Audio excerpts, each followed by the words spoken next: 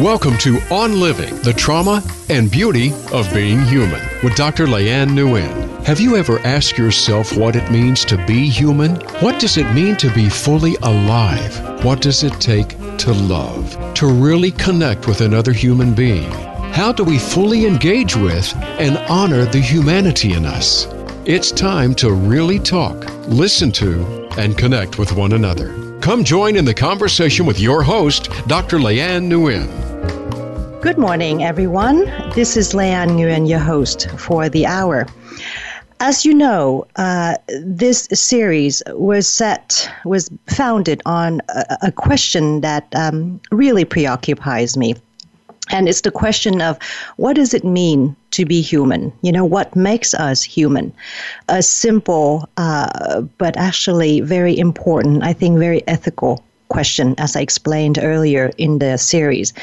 And throughout the year, I have offered reflections and invited guests to explore this question.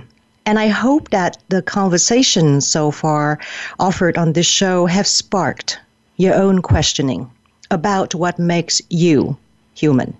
I hope that this show has helped you take hold of the things that form your own humanity, and that you cherish and celebrate it and fiercely protect it, this thing that is our humanness.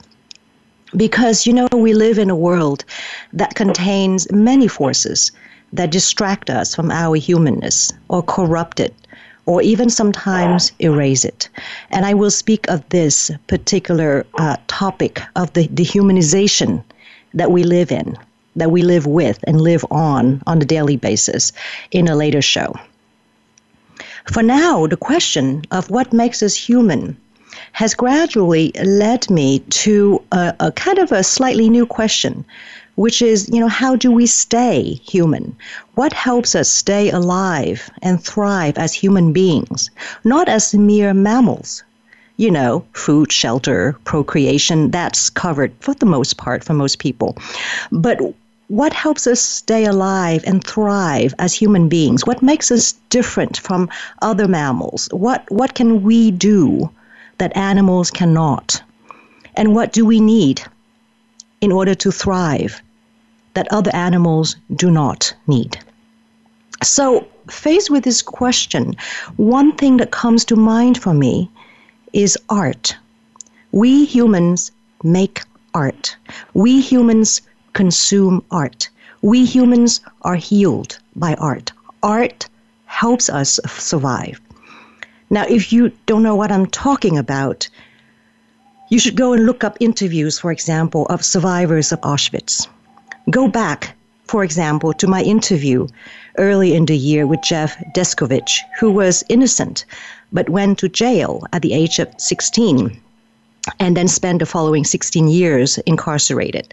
He said that books saved him. Same thing with Kevin Powers, for example, a celebrated novelist who is an Iraqi war veteran, and he wrote an op-ed in the New York Times about how literature saved him from suicide when he returned home from the war. Or remember the musician who, at the height of the siege of Sarajevo in the 1980s, where people were shot at and killed randomly while waiting in line for bread. Remember him? He decided to take out his cello and played in the middle of the bombed-out streets of his city as a response to the war. Or my interview a few weeks ago with the psychologist John Shaw, who runs an organization in New York City for juvenile delinquents, who described how the creative arts help traumatized youth find a voice and connect with others in a way that traditional talk therapy fails. Or, okay, how about this? Let's do this simple experiment. Take a little kid, play some music and watch what happens to her body and her face. Or stick a jar of paint in front of a kid and watch what happens, how he looks at his own body, how he looks out at the world. Animals don't do that. This thing that art does to us does not happen to other species, I don't think. So today, modest aim, I want to know a little bit more about this thing called the arts. And I'm not going to take on the topic of what is art or the question of what does art do for humanity. That would take like a whole year and a whole other show that I think maybe Bill Moyers or Krista Tippett has done already. Today, I just want to know a little bit about how the arts function as a resource, as a service, as a source of support, as a source of good in our society. And so I want to learn a little bit about that from the people who believe in the power of the arts and really whose livelihood, whose work every day is about bringing art to the general public. And so following that impulse, I turn to the folks at Carnegie Hall. I live in New York City, so I'm tremendously blessed to have access to places like Carnegie Hall or Jazz at Lincoln Center or the Apollo Theater and so on. So today I'm joined in conversation by the two people who work in Carnegie Hall. One is Sarah Villaggio. She's the Chief Marketing Officer. As far as I can really understand what that means, and Sarah, you can correct me, her job really boils down to figure out how to bring, the power of music to the widest possible audience. And so in this capacity, Sarah establishes and leads and implements the marketing strategy for Carnegie Hall for, I think, close to 200 presentations a year, and also a variety of educational and social impact programs that come from this institution. And her companion today with me is Tiffany Ortiz. She is the Assistant Director of Early Childhood Program at Carnegie Hall. Her job is to oversee and to coordinate the programmatic effort of Carnegie Hall to support communities and families through music by working with artists and organizations in New York City, world-class artists really, in New York City, in the U.S., and across the globe. In particular, Tiffany oversees the Carnegie Hall Lullaby Project in New York City. And I urge you out there to check out the CDs that they put out. It's called the Lullaby Project. Basically what it is it's a recording of lullaby songs that are written by people in various settings, in hospital, immigration services, foster care, homeless shelters, by really ordinary men and women who write these songs, and Carnegie Hall pairs them up with world-class artists to write it, to turn them into lullabies. So that's one example of the creative artistic impulse and offering that we humans do that is facilitated by Carnegie Hall. Before I start my much anticipated conversation with Sarah and Tiffany, let me play you an excerpt from the CD. This is a song that is written from a mother to her baby, and it's sung by, I think, Fiona Apple. You all probably know her. Here it is. Gabriella, Mommy, love you. I cannot wait to meet you. I am so happy to have you in my life. I can't wait to meet you for the first time. I don't know what I'll do that day. I'll cry and I'll laugh and I'll kiss you.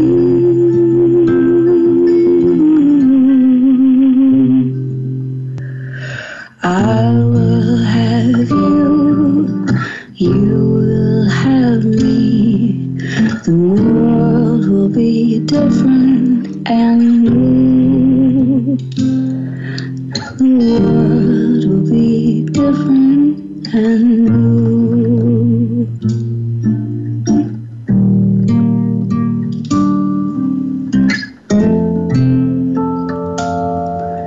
I hope you can do more things than I have. I hope you can follow your dreams.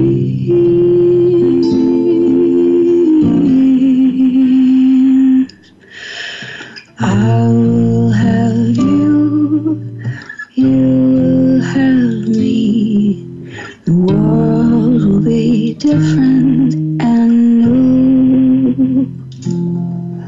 The world will be different and new.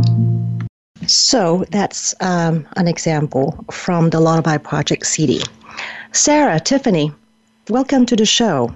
Thank you for being with me today. Thank you for having us. Yeah. I listen to the CD and I don't understand why I feel like crying, and I guess I get goosebumps. It's just, there's something amazing to me that this thing that didn't exist before, somebody showed up and decided to come up with the words and the music, and now it exists in the world as this beautiful song. So tell me, you don't have to be all didactic about it, but how would you explain art, what art is to, let's say, to a kid or to people? Because I think that's kind of part of your job, isn't it? Mm-hmm. I think so. Yeah. Tiffany, do you want to go first on that? Sure. I mean, I think art is really this all-encompassing means of expression and connection, community and identity, and it really has such an incredible power to highlight our voices, to share our culture, our language, our history, and to even play roles in helping us as humans stay healthy and being well, and to act as agents of change and revolution. I mean, it has so many functions in our lives, and I think we at Carnegie think primarily about music and the role that music can have in all of those ways. Mm-hmm. Sarah, I hope that I'm not crass to say your job is to sell music, right? To sell no, art. Not at all. Not at all. But really, profoundly, to do that, you have to make people get it, the power of it. So how do you think about the power of art? If you had to explain it, let's say to sell it to a Martian, what would you say? I mean, I think that one of the best and most exciting parts of what I do is actually having the opportunity to learn why an artist is approaching their work the way that they do, because that gets to the core of who that person is as an individual, as an artist, and what they're hoping to communicate, what their intentions are around a piece of music or a performance, what they want to share with others. And once I can gain that understanding and to think about having the chance to find those discoveries pretty much every day in a different way is really exciting. And once I figure that out, that to me is the key to sharing that with someone else and helping them understand what that experience might be able to bring to them. Tiffany, you, along the line of what Sarah talked about, your collaborators or your audience is like regular families and small children, yes? Correct. Mm-hmm. And so how do you put it to them about what this thing called music, called art, can do for them? Well, I think specifically in the Lullaby Project, when we are out in the community working with families, with parents to write these lullabies, it's really about the power that writing a individualized and personalized song can have in really strengthening the bond between parent and child. And they are, they might initially think, oh, I'm not really a world-class musician, but everyone has this innate creativity and create capacity to be music makers. And through this process, they are writing really loving words and lyrics that express their hopes, their dreams, and wishes for their children, and coming up with musical ideas that attach to the words. And the product is this lullaby, and once there is this final song, it becomes clear, I think, to parents how important music can really be in their lives to connect with their children, to connect with other parents around them. Mm-hmm, mm-hmm. Do you see the effect of it? Do you see a change in people at the end of the process? Absolutely. Like you said, it can be a very emotional process, and even just listening to some of the songs on the album can bring tears to anyone who listens. And I think that is telling of some of that impact.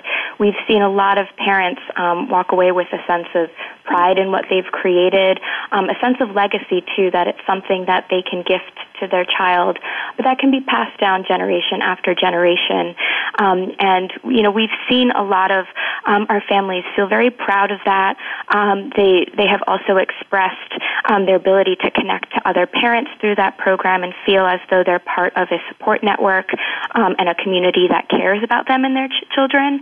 And so that has been a huge indicator of some of the impact around the program. Okay. All right. It's time flies. We have to take a very, very short break, but still a break for the dreadful commercial thing. So let's take a break here, and we'll be right back after a couple of minutes.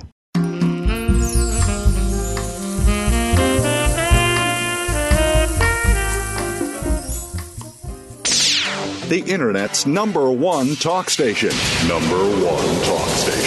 VoiceAmerica.com.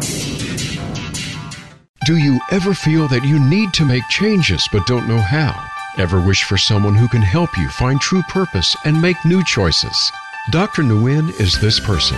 Her passion is to help people bridge the gap between where they are and where they want to be. With Dr. Nguyen, you will enter a conversation that is unlike any other. You will make contact with yourself at a depth you never thought you could. You will give yourself an encounter with new thoughts, deep questions, and a renewed faith in your birthright to live the life you are meant to live.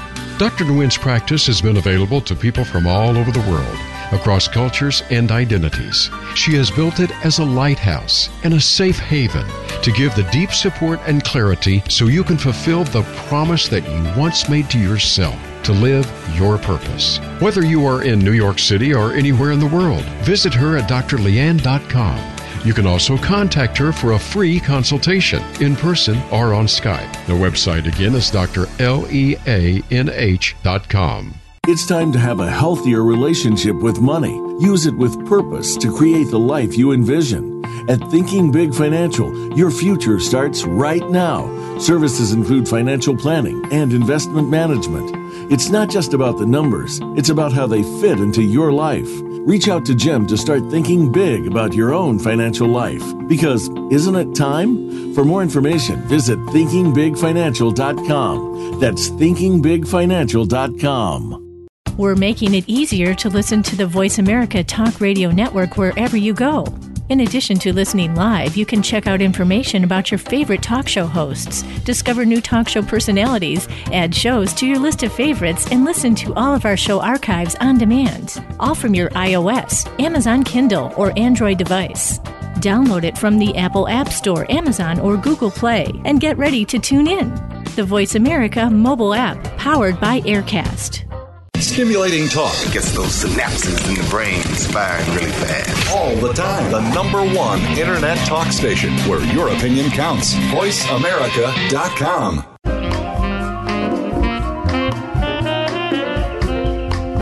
You are listening to On Living. To reach the program today, please call 1-866-472-5788. That's 1-866-472-5788. You may also send an email to ldnguyen.phd@gmail.com. Now, back to the show. Here again is Dr. Leanne Nguyen. Welcome back, everyone. Before we start talking, let me play you another piece of music from the Lullaby Project by Carnegie Hall. My baby likes bacon. My baby likes sweets. So I know she'll be strong, and she'll sure like to eat. For so many reasons, I have been blessed. 'Cause my baby Faith is the very best. So many reasons, so many reasons. My baby likes music. I can already hear. All right, so that was another song written by just an ordinary mom with the help of lyricists, musicians, singers that were brought to them by Carnegie Hall. So, Sarah, and this applies to you too, Tiffany, but I want to know from Sarah, in your job, what do you find is the most daunting obstacle to bringing music to people? That's a great question. I think that there's a couple of things. I think people's willingness to experience or connect with, take a risk on something that they're not familiar with is definitely one of the challenges we face. Maybe fear around the fact that if you don't know something really well, that you might not enjoy yourself as much, that you might not have a good time, that you may not have spent your money wisely. I think that's one of the biggest things. And then I think also just a lot of perceptions around what that experience may be like for them. And breaking down those perceptions of what might be, available, say like price points, or maybe they might like something more than they thought they would. There's just a lot of misperceptions, I think, out there sometimes. Well, like what, for example? What's the most common thing that you, in your strategy, in formulating your strategy, have to take into account in terms of misperception? The assumption that if you don't, oftentimes the assumption that if you don't already have familiarity with a piece of music, that you might not enjoy it as much, or that it's not worth your hard-earned money. And I think that's really kind of an interesting thing, because I don't think that you have to love everything that you hear. I think that you can go in and still have an impactful, interesting, thought-provoking experience in your life. We spend money on the movies, right? We decide, I'm going to go see that film, and you walk out of it and you might say to your friend, I didn't really like that movie. And why don't more people do that when they're unfamiliar with a piece of art, with music, Well, okay, so my response is, since we're talking about Carnegie Hall, we're talking about classical music for the most part, although I know that this season you guys are doing an amazing job bringing in, something that is like beyond, 1835. Absolutely. And my 9-year-old daughter, by the way, loves it. So my immediate reaction is, all right, it's a stuffy place for really old white people, with music that's written like mostly dead white dudes. Nobody can understand it. But I think that unlike the movies or a restaurant, there is something demanding about the experience, the act of engaging with music. And I wonder if you can speak a little bit of that, because you can't, it's not just like, sitting there in your pajamas or, with your friends yakking away while the thing is going on, right? Sure. So, absolutely. So there is something that is demanding and extremely rewarding once you go through it. And again, what you say, Sarah, about trying to persuade people, I see the same with young children too, right, Tiffany? To convince them to stay a little bit in the piece of music instead of just getting up and leaving the room. So what would you say is the requirement for people to engage with music? I mean, from where I sit, I think it's about being willing to give yourself a pure experience in an otherwise incredibly busy world. And I think that's the challenge I think that you were getting at, Leanne, in terms of you have to be willing to give yourself over and solely be stimulated by a couple of elements, as opposed to in many other settings in our lives where we are constantly stimulated by many, many different elements. So that can be. And what are these? And I think. I'm sorry? What are these couple of elements that you refer to? Well, I just think when I go into a concert hall, I turn off my phone, I put it away. I look around me and I observe the space that I'm in, and I really try to let my mind just be a part of what is on stage, and lean into that experience of listening with my whole self.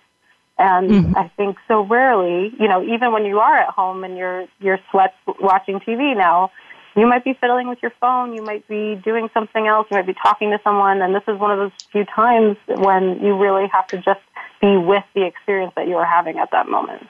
Mm-hmm. I just want to add. I'm sorry, go ahead. Go, Tiffany. I just wanted to add that, we were thinking primarily about the concerts that happen in our hall spaces, but there are a ton of other free events that we actually do host at Carnegie Hall, and a huge part about engaging audiences and having them listen is also being programmatically sensitive and listening to what our communities are interested in and being representative of different cultures, different languages, different musical styles, and I think also a broad range of ages. So me thinking about early childhood and some of the family programming that we're doing, trying to really actually create experiences that don't just require families to sit and watch, but actually to be active agents and participants in the experience. And how can we design programs that really allow for that to happen in a very organic and artistic and creative way? So other than a lullaby project, can you give an example? Sure. We are now entering a space where we are creating these early childhood experiences for parents and caregivers with children 0 to 2. And these are very highly interactive and sensory experiences where babies can crawl around the room, can touch the performers, can play with objects. So these are really designed for young children to explore and to be part of the music making in a way that really makes sense for that specific age range, and we work with early childhood specialists to think through that. We also have family days that are free events where there are a number of activities ranging from making instruments from found objects at home to performances, to sing-alongs. It really runs the gamut. And so those are just a few examples of some of those programs. And what is the fundamental premise of such an effort? What is it supposed to do? Why are you offering this to the community, to the public for free? Well, one, we have a very strong mission to reach as many people across New York City, and part of that is welcoming families and people to Carnegie Hall through these free programs. And I think part of it is also recognizing access and who has access to music across the city, and how they can be brought into these types of experiences. And also, I think we are very interested in tapping into different age ranges, so not just the older white population, as you said, but how do you actually engage families? How do you engage young children? How do we engage students in schools and support teachers and teaching artists who are doing this type of work, either in schools, in the community, or at Carnegie Hall? It's as I was listening to you, I was thinking one answer that I would come up with is because when people make art, they can't kill each other. Right? I mean, get people occupied with making music so that they can't just go around shooting each other or doing other, stupid, destructive things. I think the beauty of art is that it can connect so many different people, and it really can be this common denominator in understanding and experiencing things together. Yeah. But now, as we speak about all of this, right, and you know more than I do, that the support, the financial support, as well as societal and political support for the arts is really dwindling. And so you guys face a tremendous obstacle. Do you have, and I know you both have studied art in early on in your life. Do you have a perspective on why the arts are so devalued? That's right. It's not. I mean, look at the funding for the arts, or look at how a typical person decides how a person budgets for the arts. Where does the money go? Not to the arts. And yet, as we're talking about it as such an essential, valuable thing, so I don't know how to reconcile the discrepancy. It's a really good question. I think there have been other priorities budgetarily, and I mean we've seen through the course of time that the arts do tend to get pushed a little bit to the wayside. But we all recognize how important it is, and I think we're all working actively to make that an integral and important part of everyday life. And how we do that is through the work that we do here at Carnegie Hall. But budgetarily there are obstacles with that. Right. I think that's where marketing can help. In terms of starting with top-of-mind awareness and touch points with people, emotional connections to the music, reminding them of an experience they had at an earlier time in their lives, and helping them come back around to it. Because I think, like many chapters in our lives, we're more deeply engaged with something at different points. And I think, there's definitely a perception that sometimes a place like Carnegie Hall isn't for me, whoever you may be. And I think that it's our job to really help people understand that there is a place for you in this. To Tiffany's earlier point, there's so many different ways that you can access what we are doing. It's not just about a traditional concert experience. It may be about a totally different kind of concert experience. And I think that's what makes a place like Carnegie Hall so incredibly special, that one night we have Youth in a Door selling out Stern Auditorium, to the New York Pops doing Broadway music, to the Vienna Philharmonic conducted by Michael Copeland Thomas doing Mahler. It's just like this astounding variety. And I think it's about figuring out for each person where they fit into that mix. Yeah. A few weeks ago, I went to a concert there, and I think that it was a Sunday after the synagogue shooting. I don't know what month that was, but anyway, so at the end of the concert, I remember I was walking down the hall outside, and there was this really old lady.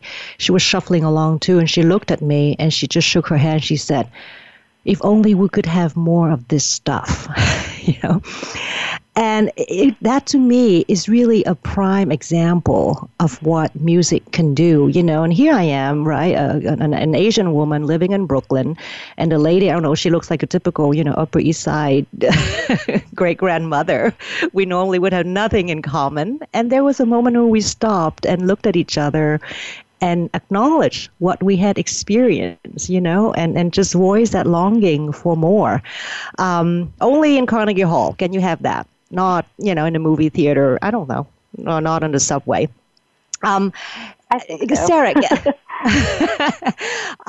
can you, speaking of marketing, I am very interested in what you do from having had a few conversations with you, because to me, it's from you explaining your job, it's about figuring out, right, how to reach people at their place of wanting that they don't know they have. Did I get it right? Yeah, I think that's part of it. I think it's about tapping into emotional needs and desires, and doing it in creative ways is part of that. So definitely. Okay. All right. So let's just pause on that for a minute. We're going to have another break coming up. And when we come back, we'll talk more about tapping into the emotional needs through music and through marketing. We'll be right back.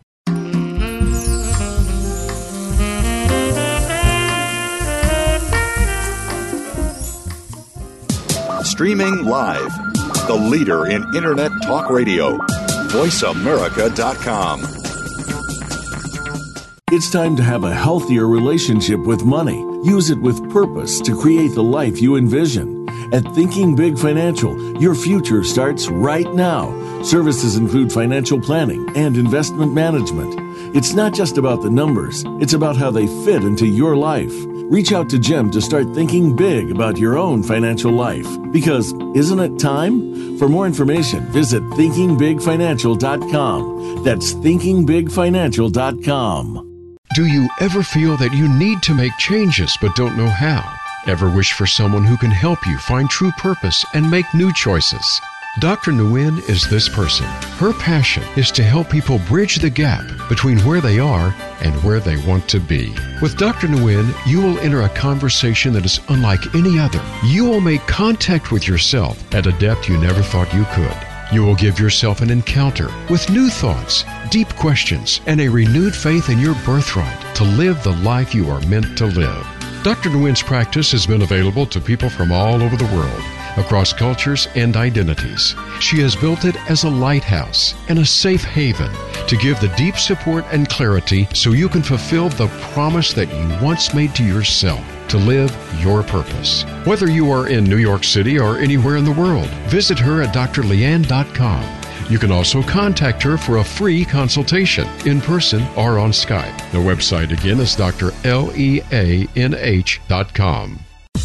Have you had a chance to check out Voice America's online magazine and blog? If you love our hosts and shows, check out articles that give an even deeper perspective, plus topics about health and fitness, movie reviews, philosophy, business tips and tactics, spirituality, positive thought, current events, and even more about your favorite host. It's just a click away at blog.voiceamerica.com. That's blog.voiceamerica.com. The Voice America Press Blog.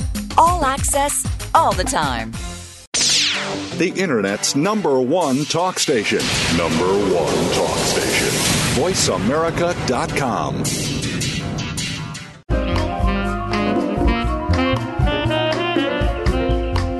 You are listening to On Living. To reach the program today, please call 1-866-472-5788. That's 1-866-472-5788. You may also send an email to ldnguyen.phd@gmail.com. Now, back to the show. Here again is Dr. Leanne Nguyen.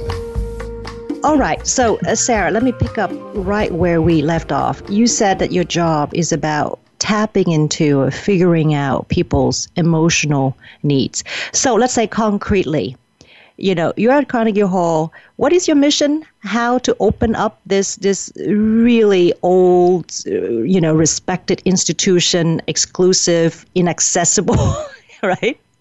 Institution, right, to the wider public. What are the emotional needs that you can think of? I think a need for peace. I think a need for connection. I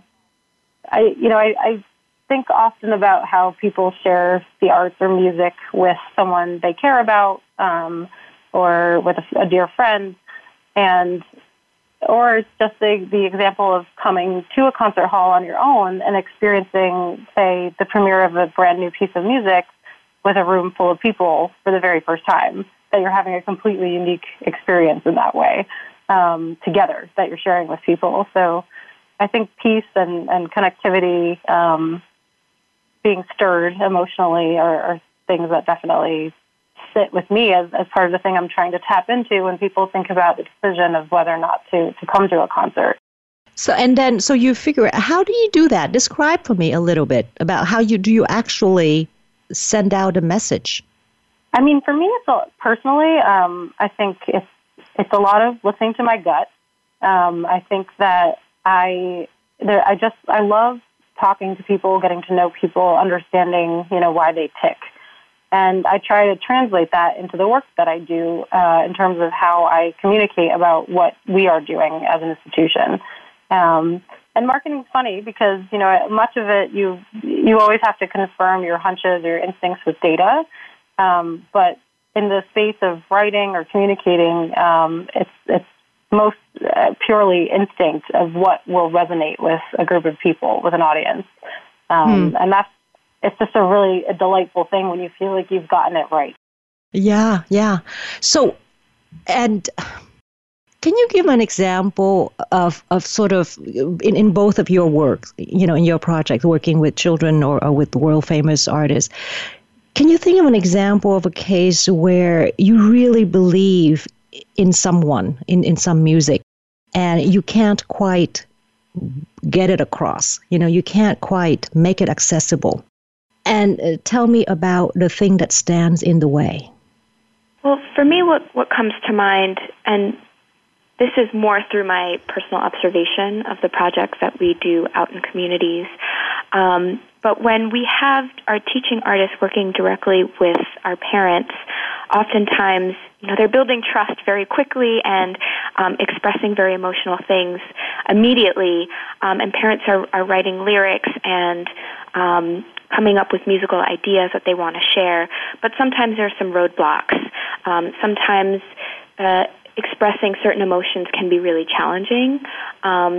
And putting it to paper and putting it into some sort of musical form can be very emotional, and sometimes that is the roadblock of being comfortable sharing that with a complete stranger, being comfortable sharing that with your child.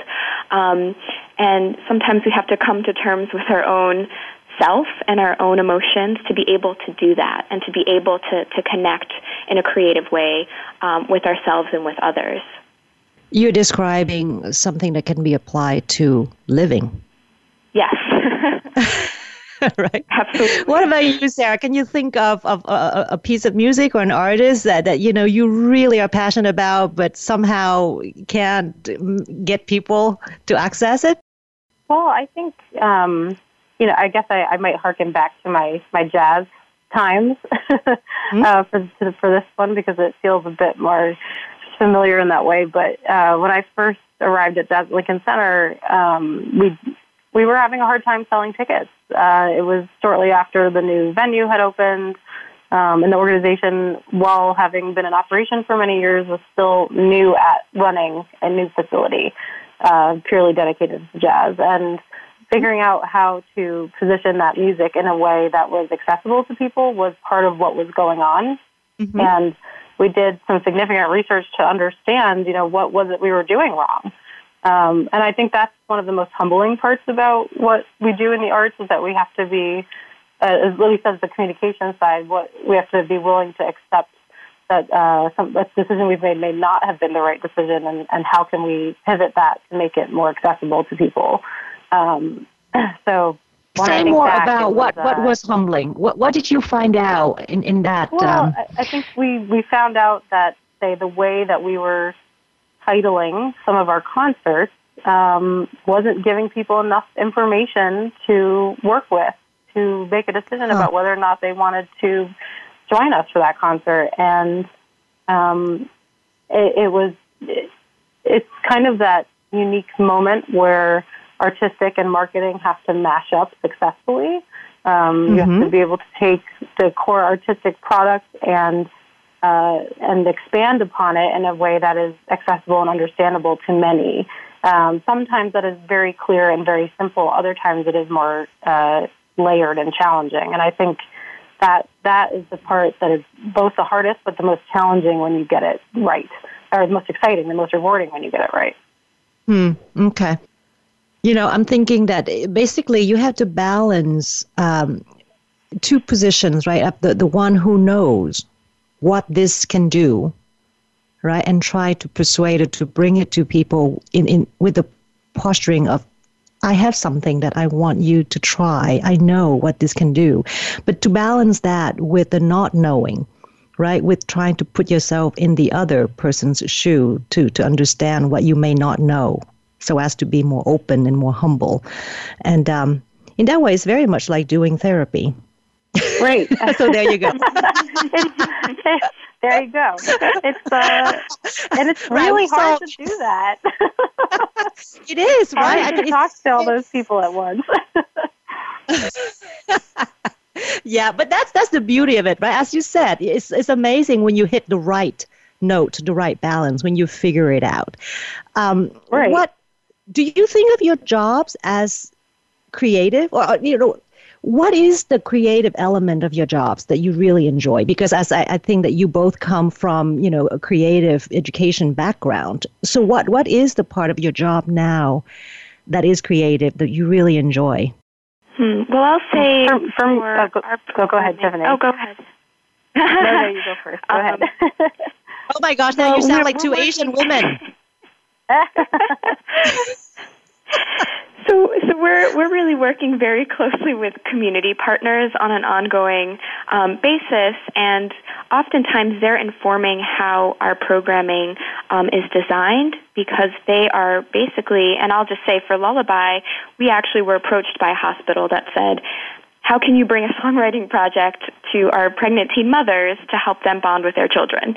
And so we're constantly responding in very creative ways to actually address needs that the community is expressing to us. And so that requires a level of responsiveness, creativity, and also mindfulness. And so I think we're always trying to reflect. We're very reflective on what our practice is, and that comes with a lot of creativity. So how can we come up with new solutions and new ways to approach the work, to design new elements of this creative project, and to work creatively with our community partners. So that side of it for me has been pretty creative, trying to think about the things that work, things that may not work as well, and really adapting our programs to be responsive to that. What about you, Sarah? I think for me it's similar to Tiffany a little bit in terms of that we're constantly reacting and trying to understand the best way to communicate with people. And a lot of, it's very easy in the world that I am in, as far as promoting concerts, to say come out with what is challenging about an event, why it will not work, why it will not sell, why it will not resonate. And for me, the constant dialogue I'm having is how to turn it on its head and say, well, you're considering that as a problem. How can we make it a positive? What is positive? And kind of pivoting from there, because it's so much easier to spend your energy, to waste your energy kind of complaining about the things that are hard. But it's so much more rewarding to actually think about what you can do to shed light on the positive elements of something. So that's kind of how I think about the creativity, is that I have to think about constantly, am I saying something in a way that someone understands? Am I saying something that they can understand quickly, that they are inspired by, then that inspires them in turn to take action. So if I'm not doing that, I'm missing the creative element of my work. Mm-hmm. So speaking of creativity, you work closely with people who make art, right? Can you say a little bit of what you have learned or observed of the creative process or impulse in these artists? For me, I have learned that, I guess, again, going back to my time in jazz, when I was working with Wynton Marsalis, who is the head of jazz at Lincoln Center, he would say, if the audience doesn't get it, then as an artist, you're not doing your job. Not in those words exactly, but he really cared about the audience experience, and I think that was just an incredibly powerful learning for me, just to see, it's not just about, we're making art and we're expecting everybody to get on board. He genuinely wanted the audience to have that positive experience coming out of the room. So I was inspired by that. I'm reminded here again, I'm sorry, but it's very annoying how I keep referencing back to me and what I do. I'm reminded of the therapy process too, and often I tell my students that it doesn't matter how smart you are and how well you have the insight into the patient. If you say something and the person doesn't get it, then it's worthless, the piece of insight or advice that you're giving. So, it's basically the same process of how to reach the other person. If what you're offering is not tailored, in an empathetic, intelligent way, then it's useless. Do you notice that in the families and children too, Tiffany? Well, I think, there are certain things that we bring to the experience, but I've become more interested in learning what families and parents bring themselves and what we can learn from them. And I think primarily through the Lullaby Project, it's really opened my eyes to seeing everyone as an artist, as an active agent within their own communities, within their own families, and the role that they play as creative beings and as artists in their own right. And we have moments when they're recording or when they're performing live or just singing with their child, and those are really amazing moments that are not highlighted on a big stage necessarily, but they're still really artistic moments and moments when parents are the artists. And so as much as we can learn from them, too, about how they envision themselves as such, and how our programming can help to foster that and support that and highlight that. Okay. Amen to that. We are coming to a close, unfortunately for me. I know you guys have a full, rich day ahead of you, but I have to stop. So I'm so grateful. And, this was really delightful. And to you all out there, please go make art, take it in, and check out the Lullaby Project. So goodbye, everyone.